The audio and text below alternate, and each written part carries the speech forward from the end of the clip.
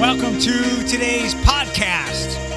Quick heads up, there will not be one tomorrow, so 2 days this week without one. Tomorrow, I have a disability awareness experience to be a part of at the Ability Center. If your business or organization is interested in having one of those, for them, all the ones we've done so far, you have come to us, but I think in some cases we can come to you. They will not be as comprehensive. They may be. We just haven't gone out on the road yet. They help you and your people understand disability a lot better so you can engage better with your clients, your consumers, your employees. Different stations so you can immerse yourself, and I'm going to use that word a lot during these. You can ride around in a motorized wheelchair, see what it's like. We can blindfold you and have you walk with a white stick, wheelchair basketball. And then you go through these things and you're like, this is fine. This is not nearly as strange or as restrictive as I thought. And then you treat people with disabilities just like you treat everybody else, which may be shitty. At least be consistent. So I have that tomorrow, and then I was going to come in late to work. But I had said yes to Lucas County Suicide Prevention Coalition thing. Never got the best of details, but it's coming around tomorrow, and I've been assigned to Maumee High School. I've never been there. I have no idea where Maumee High School is. None whatsoever. It's got to be nestled in those small streets of Maumee, like between the trail and Heather Downs? Very broad, very vague, right? Near the fairgrounds?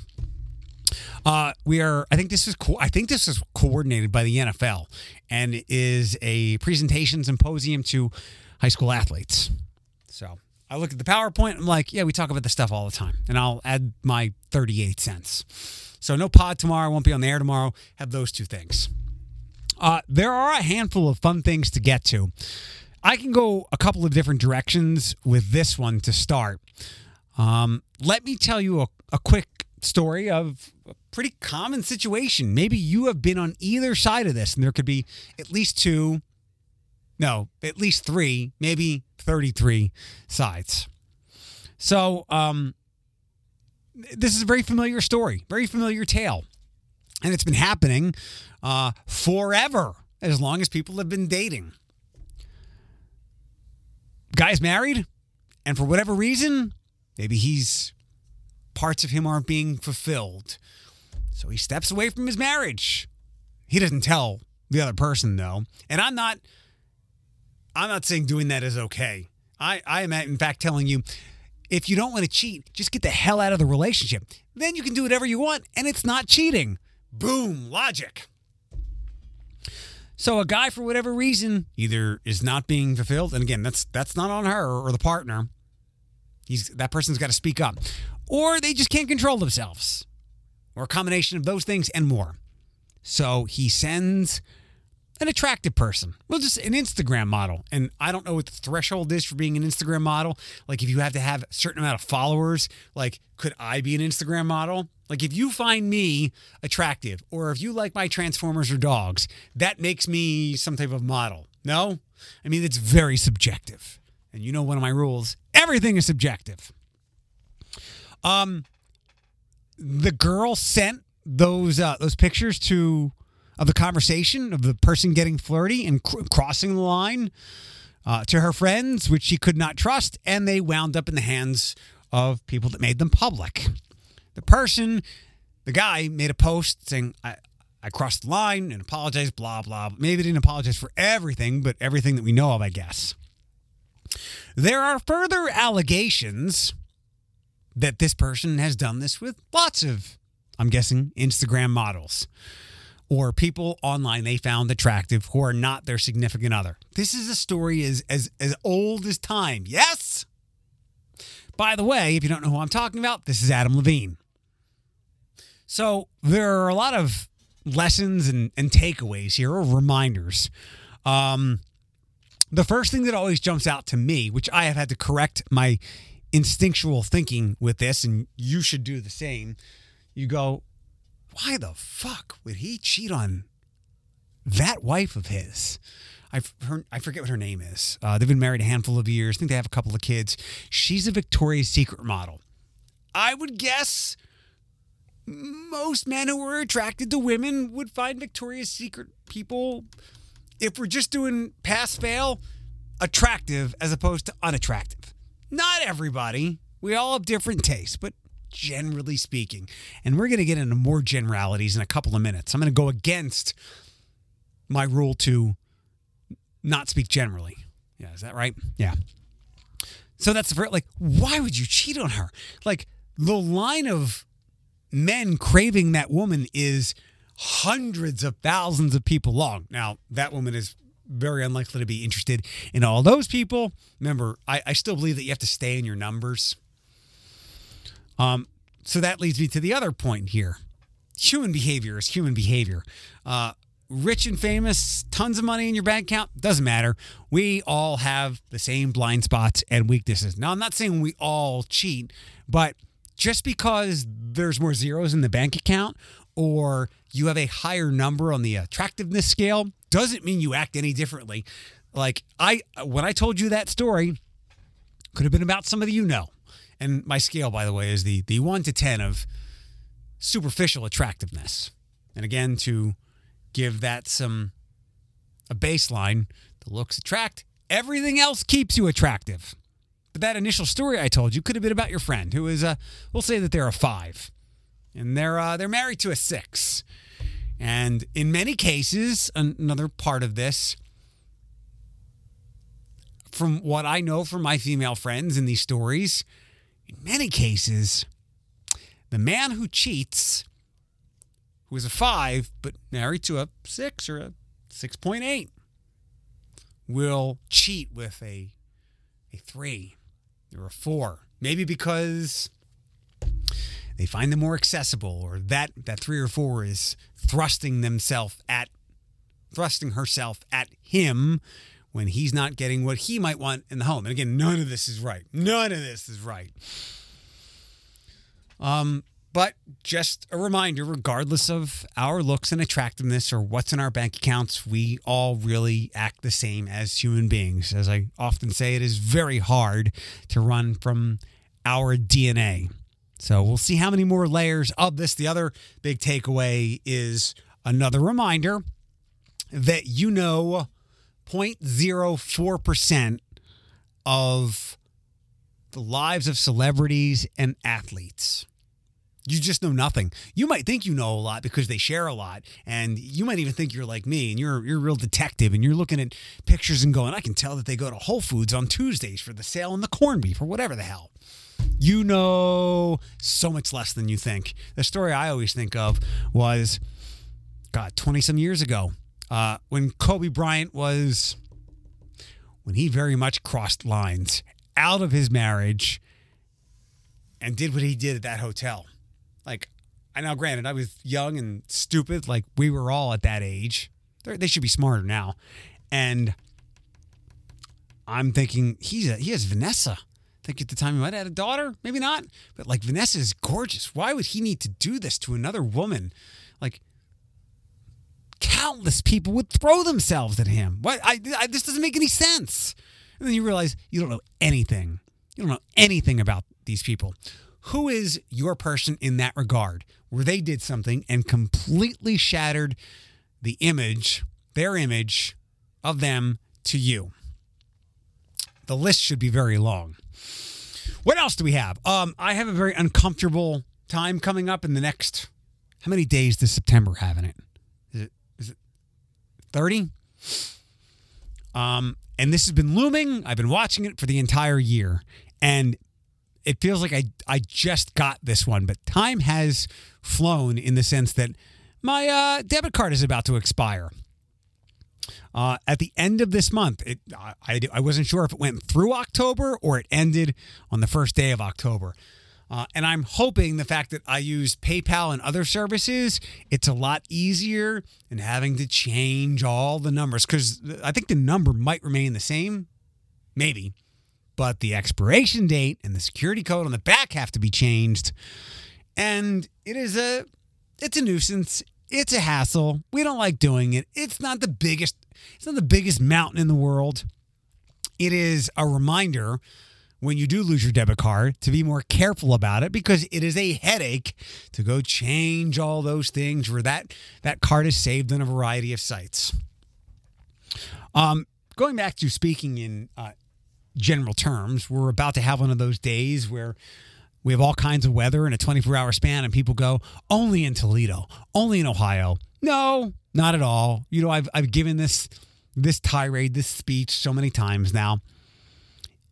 In this case, I will speak in general terms and speak against places I have never been. Another one of these minor league city rankings came out, and I knew that we were number one once. I had no idea it was 9 years ago. You, off the top of your head, can give me 10 things between the Walleye and Mud Hens that you love about what they provide to you. The value they give us, the entertainment, all of it. Well, somehow, 3 other cities provide more value in the eyes of this one list. Remember, everything's subjective. We finished 4th behind Tulsa, Charleston, and most painfully, Fort Wayne, which is a direct rival of the Walleye. The Comets out there. So I've never been to any of these places. I have a friend who lives in Tulsa. I know like a little bit about Fort Wayne. Like they are going through the same, like similar sized cities, I think. Very like all the traits of a Rust Belt city of our size. It's them too. They, I believe, are having a renaissance, a rebirth with their downtown. So we're probably pretty darn similar, which makes it that much more bitter. So I've never been to any of these places, but I am all ears to hear how those 3 places are better minor league cities than what we have. The Mud Hens, who I don't know if they won last night. They've won like an absurd amount of games in a row. Like it was up to 11. They have not won a ton. But look, summer's at the ballpark. Even like elementary day games, camp games, it's a fantastic experience. The Walleye, on the other hand, as I say every spring, this is an NHL level atmosphere in Toledo. And I'm sure on a Tuesday night when the Red Wings are playing San Jose, the electricity at a Walleye game is much more than that at a Red Wings game. Red Wings will get better again eventually, and it'll be what it was during the Yzerman years and when they were winning Stanley Cups, and even Datsuk and Zetterberg. See, I know a little hockey. But I would think the electricity, excitement, atmosphere, product of the Walleye alone, like what they provide, if they lost every game and still did they still did all that on ice entertainment, we'd still get our money worth. But they're really good and do all that. That alone, I think, would thrust us to the number 1 spot. So I'm curious to know why these other 3 places are ahead of us. One last thing, but before two last things, sorry. Haunting of Hill House, Bly Manor, and Midnight Mass. These ring a bell? They're Netflix shows created by Mike Flanagan, whose name I wasn't really familiar with until Alex is like, have you watched Midnight Mass? I'm like, no, what's that? Just give it a shot. I think you'll like it. And I don't know if she had told me that before I got into it, but when I was watching it, she's like, yeah, these are Mike Flanagan shows. I'm like, who's that shit? Like Haunting of Hill House and Bly Manor? Mike Flanagan has a new Netflix show called The Midnight Club coming out on October 7th. Haunting of Hill House is, from 17 or 18? I think these series are phenomenal. They're anthologies. They use the same actors. No megastars that I can think of, although the one Indian actor has many followers on social, at least when I see him on Twitter. I find him phenomenal, and I think there was even a mini campaign for him to get a Marvel role, maybe as Mr. Fantastic. And that's the case where, look, sometimes when a gender ethnicity is swapped, I deal with it. I'm not an internet complainer, but I totally embrace it when it's an actor that I adore, and I adore him. I forget his name. I think Raul, is it something? So I think he's in a bunch of these. these shows there are some jump scares. There are a lot of jump scares in Haunting of Hill House if you watched it. Spoiler, there are ghosts hidden in many of the scenes. And maybe there was that in Bly Manor too. So they're pretty scary. But more than that, they are, I wish I could come up with a more glamorous, extravagant word than this, but these shows are unsettling. Like, I like psychological thrillers. If there are some jump scares in those, fine. But it's more like I want to, and again, this is kind of a cliche, but when I watch one of these psychological thrillers, I'm going to come away thinking about it and going, what the fuck did I just watch? Or I'm going to question parts of existence. The presentation of these shows of Mike Flanagan, it's not like prime Hollywood with tons of effects or anything like that, but the dialogue is brilliant and magnetic, and it pulls you in, it gets you off your phone, and again, you're literally like, what am I watching? What did I just watch? What just happened? Very much looking forward to it. So, it's another month paying $17 for Netflix. The Night Owl is some kind of diner-ish thing coming to Sylvania and Secor. They're going to be open Tuesday to Sunday from 6 p.m. to 4 a.m. And I see, Toledo Reddit is very excited about this and some other places as well. There's lots of joy that third shifters and the like will have a place to get some warm food, some entrees, some good apps. And that's great. But this is always a math thing. Like, I hope it lasts in the same way that I hope the new brew house lasts in downtown Toledo. Focus groups are market research is expensive to find out whether you're making the right decision. Making the wrong decision can be far more expensive than market research. There might be too many coffee shops in downtown Toledo. The area might not have enough people who are out and about in the hours this place aims to serve people to keep it open. So market research is expensive. Listening to a lot of people saying, yeah, we'd love to have a place to eat after midnight is not market research unless you can find a way to get yourself a massive sample size. I hope it works for the people that want to eat late and for the people that are starting it up. I don't want to see businesses fail, but I will only blame you if you are short-sighted in creating that enterprise. One more time to the point of watch where you get your information from.